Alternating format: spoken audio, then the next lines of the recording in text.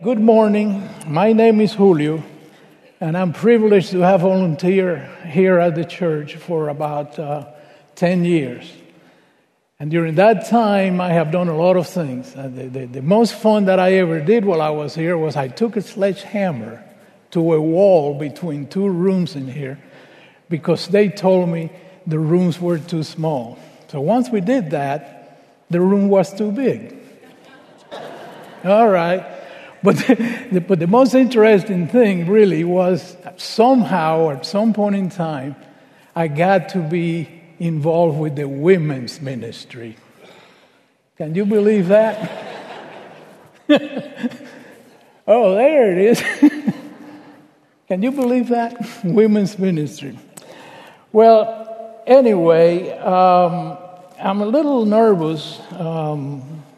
And a little excited today, not only because I really don't get to do this very often, but also because I had a bucket list, and this is my last item on it. So I don't know what's coming next, but this is... In addition to that, it is my last official act as a member of the staff here at First Free. So, if I sound a little nervous, please forgive me, bear with me. And by the way, next, if you're here for the first time today, come back next week. Our new senior pastor, Adam Bowers, is going to be preaching here for the first time next week. So I think that you will see a great contrast. He's young and I'm old. Let's pray. Father, let me be more than just a voice today, Father. Help me through your Spirit to proclaim your word with clarity and conviction, Father. But I think it's more important, Father, that your Spirit would open the hearts of the hearers to make them more than just hearers, Father. Make them doers. And I ask this in the name of Jesus. Like you saw in the video of this little girl, today we commemorate officially the 500th anniversary of the Protestant Reformation. We actually commemorate the day that Martin Luther nailed his 95 Theses to the cathedral door at Wittenberg. And by that protest, the Protestant movement grew up, and we're part of that. The evangelical movement grew up. And what Luther did, he rediscovered the fact that the truth of God is found only in the Scriptures. Only in the Scriptures. And then the Scriptures teach that it is only by faith, by grace, by faith in Christ, and only by the sacrifice of Christ that we are reconciled to God. So it is very important to understand that it's nothing that we have done. It's simply our faith in God that makes us whole. And the reason I bring this up is because I think that this particular passage that we're going to talk about today represents a good example of the application of those principles. We're going to see how this woman came to Christ, and by faith, she was made whole.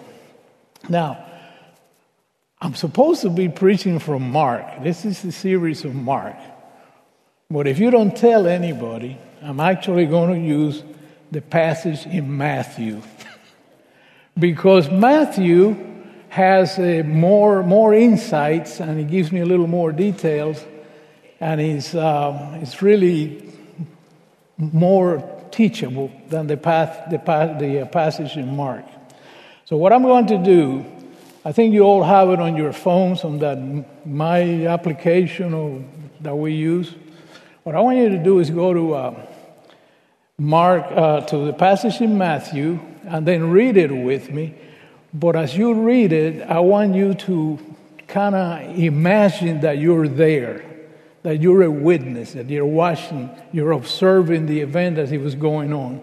And as you're observing how the different people interact with one another, I want you to form an opinion as to what do you see? What if you had to tell somebody what you saw, what would you say? What were the different characters? How did everybody react? So let's go to to the scriptures and read the passage. It's found in Matthew 15, I believe. And Jesus, 15:21 through 25. And Jesus went away from there and withdrew to the district of Tyre and Sidon. And behold, a Canaanite woman from that region came out and was crying, "Have mercy on me, O Lord, Son of David. My daughter is severely oppressed by a demon." But he did not answer her a word. And his disciples came and begged him, saying, "Send her away, for she's crying out after us." Jesus answered, "I was sent only to the lost sheep of the house of Israel." But she came back and knelt before him and said, "Lord, help me." And he answered, "It's not right to take the children's bread and throw it to the dogs." But she said, "Yes, Lord, but even the dogs eat the crumbs that fall from the master's table." Then Jesus answered, "O woman, great is your faith. Being done for you as you desire." Her daughter was healed instantly. Like this woman, I think that we are without hope and without God in the world. We're broken and desperate. We need Christ. And I'm going to try to preach this message in two parts. The first part, I'm going to look at the passage from the point of view of the woman's humanity. And in the second part of the message, I'm going to look at the woman from her heart. Okay? So, who was this woman? Well, she was an outcast. She was a Gentile. She was desperate. She was persistent. She was ignored. She was dismissed. But then, if you look at her heart, she knew who Jesus was and that Jesus had the power to heal. She came with an attitude of worship. She knew that she was not entitled to anything, yet humbly accepted Jesus' mercy. And her faith showed us a path to something better. Early in the year, when John and Don were putting together the preaching schedule, they asked me to pick a passage, and I chose this one. And I chose this one passage for two reasons. Number one is that I myself sometimes have been an outcast like she was. I have sometimes experienced some of the prejudice that she experienced. But also, I really think that more important than that is that as I read this passage and try to get into this woman's heart, I think that this woman represents us. Before Christ, before we came to know Christ, she represents us after we came to know Christ. And I'm going to try to develop that a little bit more. Now, she was a Gentile by birth, and first of all, she had a real tough hill to climb because in the first place, she was a woman. And you would understand at that time, being a woman was not the best thing to be. Secondly, she was a Gentile. And thirdly, she was a Canaanite, which just about as bad as it could be.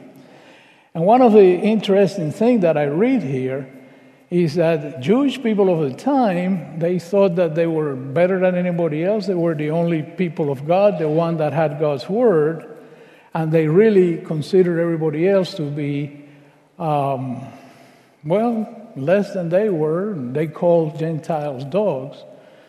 Interestingly enough, if you read the Old Testament, God chose the people of Israel for the specific purpose of being a light to the nations, being a light to the Gentiles.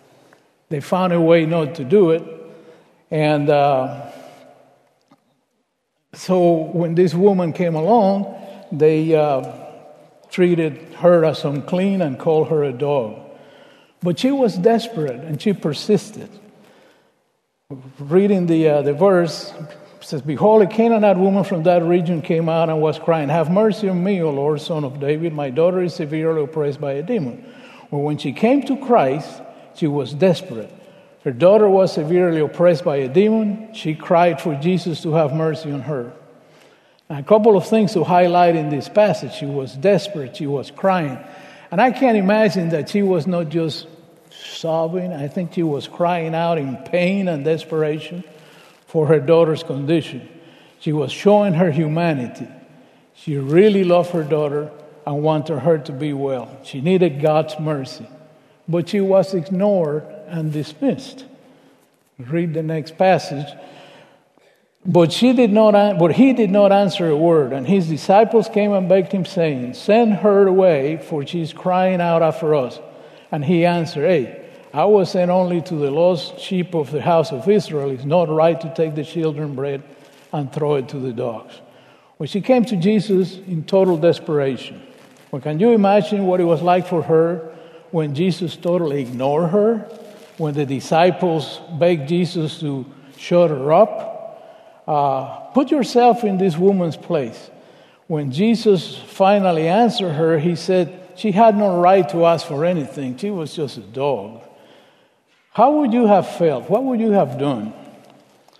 Well, this is the environment that this woman had to contend with. That was the cultural context of the time, and that's what it was. But it doesn't end there. It gets a little better. But at this point, I just want to take a little time off to try to challenge you with the first application of this message. You know, there are a lot of similarities between the Jews of the time and the Christians of today. In the first place, we were also commissioned, we were told to go into all the world and preach the gospel. In other words, we were told to be a light to the nations. Secondly, speaking for myself, I know that we have found ways not to do that. I really don't remember the last time that I tried to share the gospel with somebody that was not one of my circle of friends. And if you look around you in this auditorium today, how many people do you see that are not like you, that don't talk like you, that they don't look like you? And I think maybe it just happens, but really, I don't think that we have ever made a special effort to go out and reach the world. If you think about what's going on in this country today, we have never been more divided along racial lines or political lines. So I really don't think that we're much better than the Jewish people of the time. So another thing that I want to bring out to you is that this neighborhood right here, have we ever walked in that neighborhood? It's people there that are really not like us. Next year, we're going to have an opportunity to do something about that. Next year, we are trying to establish a working relationship with Carmen Trails to try to help them with some of the things that they need. And in the process of doing that, we found out that over there at Carmen Trails, there are students there from at least 24 different countries. 24 different countries. And what that means is that there are families in this neighborhood from 24 different countries. And I would suspect that most of them haven't heard of Christ. They need Christ. So next year, we're going to try to go into our neighborhood and try to present the gospel to those people from those 24 different countries. So I want you to start dreaming and praying about the fact that when God blesses that effort, and we go over there and present the gospel, people start coming here in the church. I want you to start dreaming and praying about how are we going to help them grow. In other words, they're coming here, they need Christ. We have the path to something better for them. We need to show it to them and help them walk in it. Anyway, that was the first application of the message. Now, second part of the message, like I told you, I want to look at her heart. And the first thing is that she knew that who Jesus was and what he could do. In that passage says, "Behold, a Canaanite woman from the region came out and was crying, 'Have mercy on me, O Lord, son of David. My daughter is severely oppressed with a demon.' She came and knelt before him." Well, she knew who Jesus was. She had heard of him. She had heard about the miracles, his teaching. I'm sure that she heard about his mercy. So in desperation, she came knowing that he had the power to heal her. So number one, she knew Christ.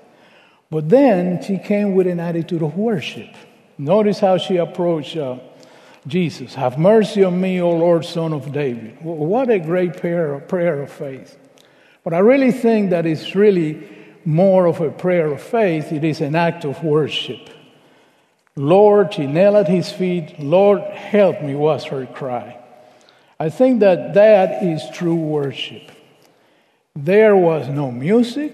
There was no hand clapping, no drum roll. She simply kneeled before him, acknowledging her dependence on him.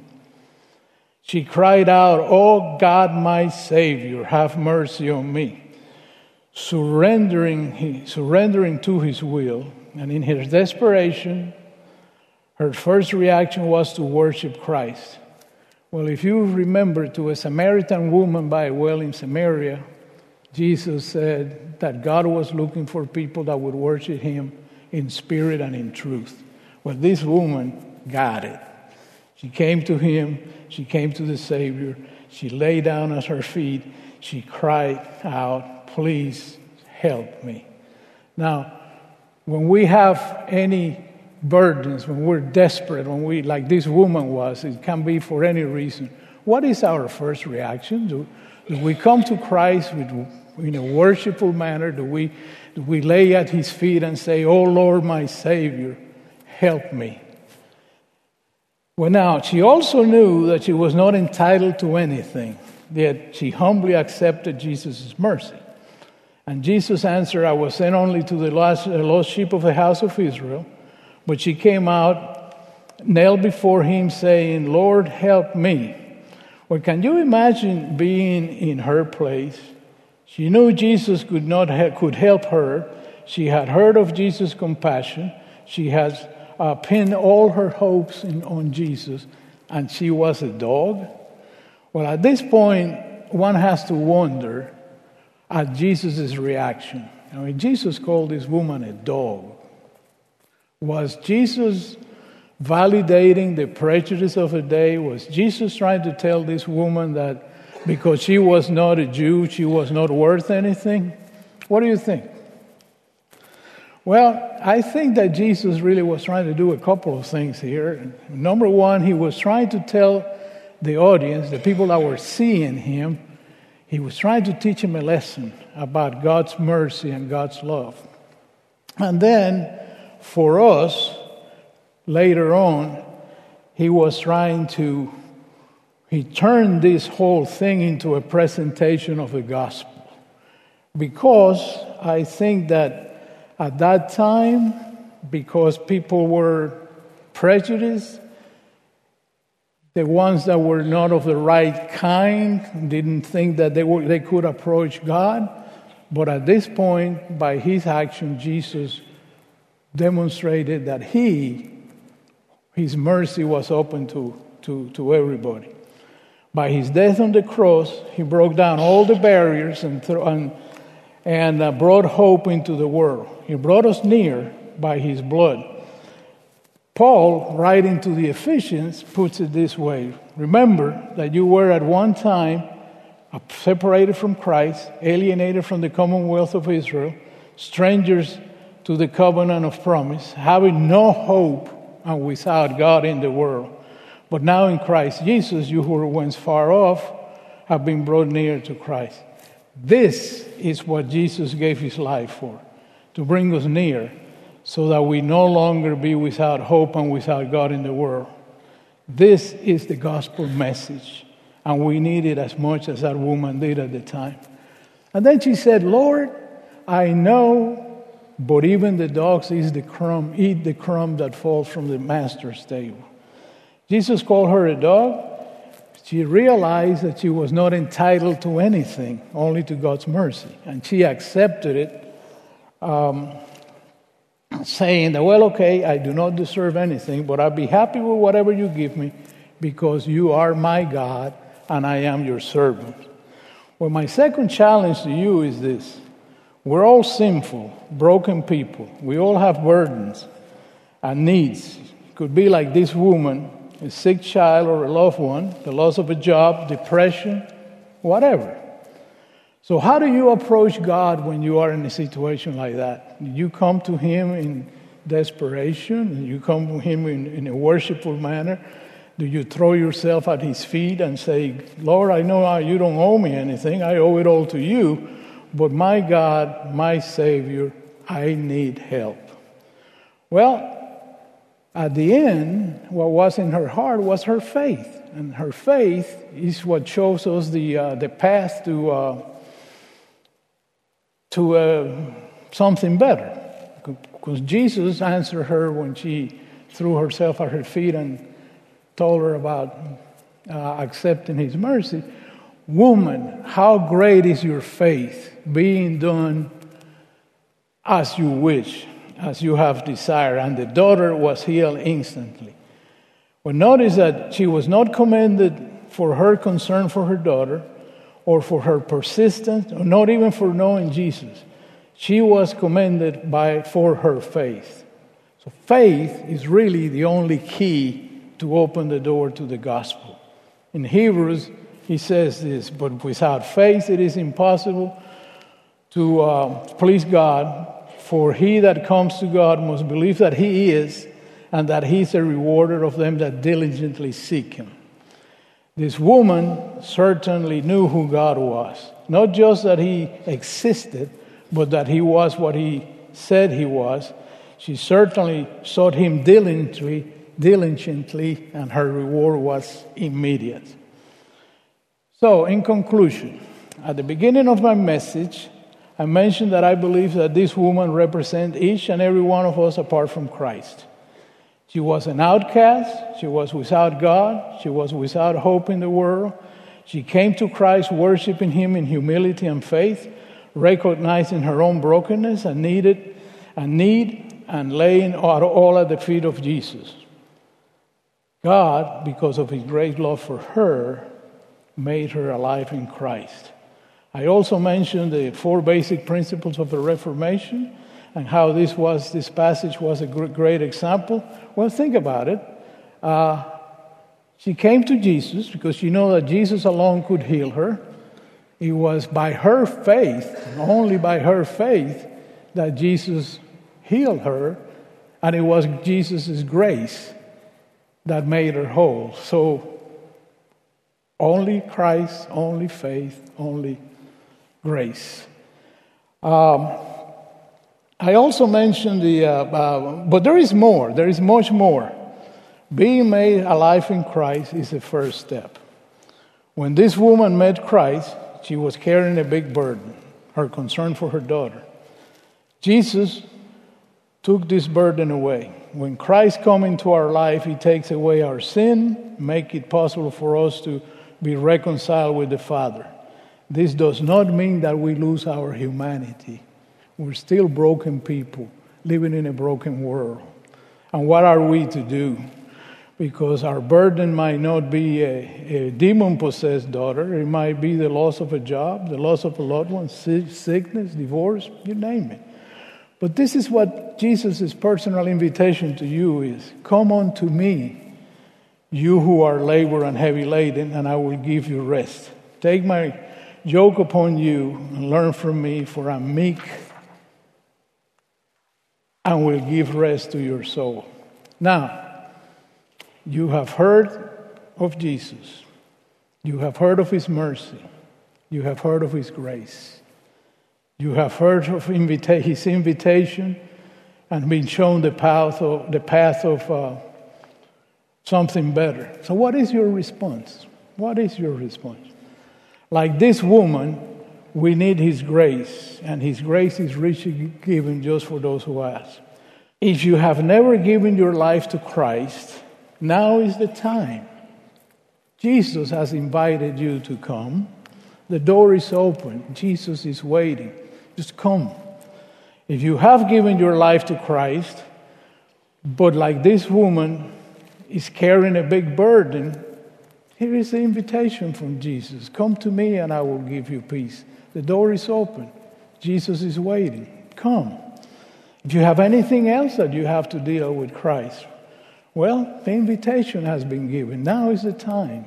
The door is open. Come. Would you stand for me for the benediction? Now unto him that is able to keep you from falling and to present you faultless before the presence of his glory with exceeding joy, to the only wise God our Savior be glory and majesty, dominion and power, both now and forever. Amen. Thank you.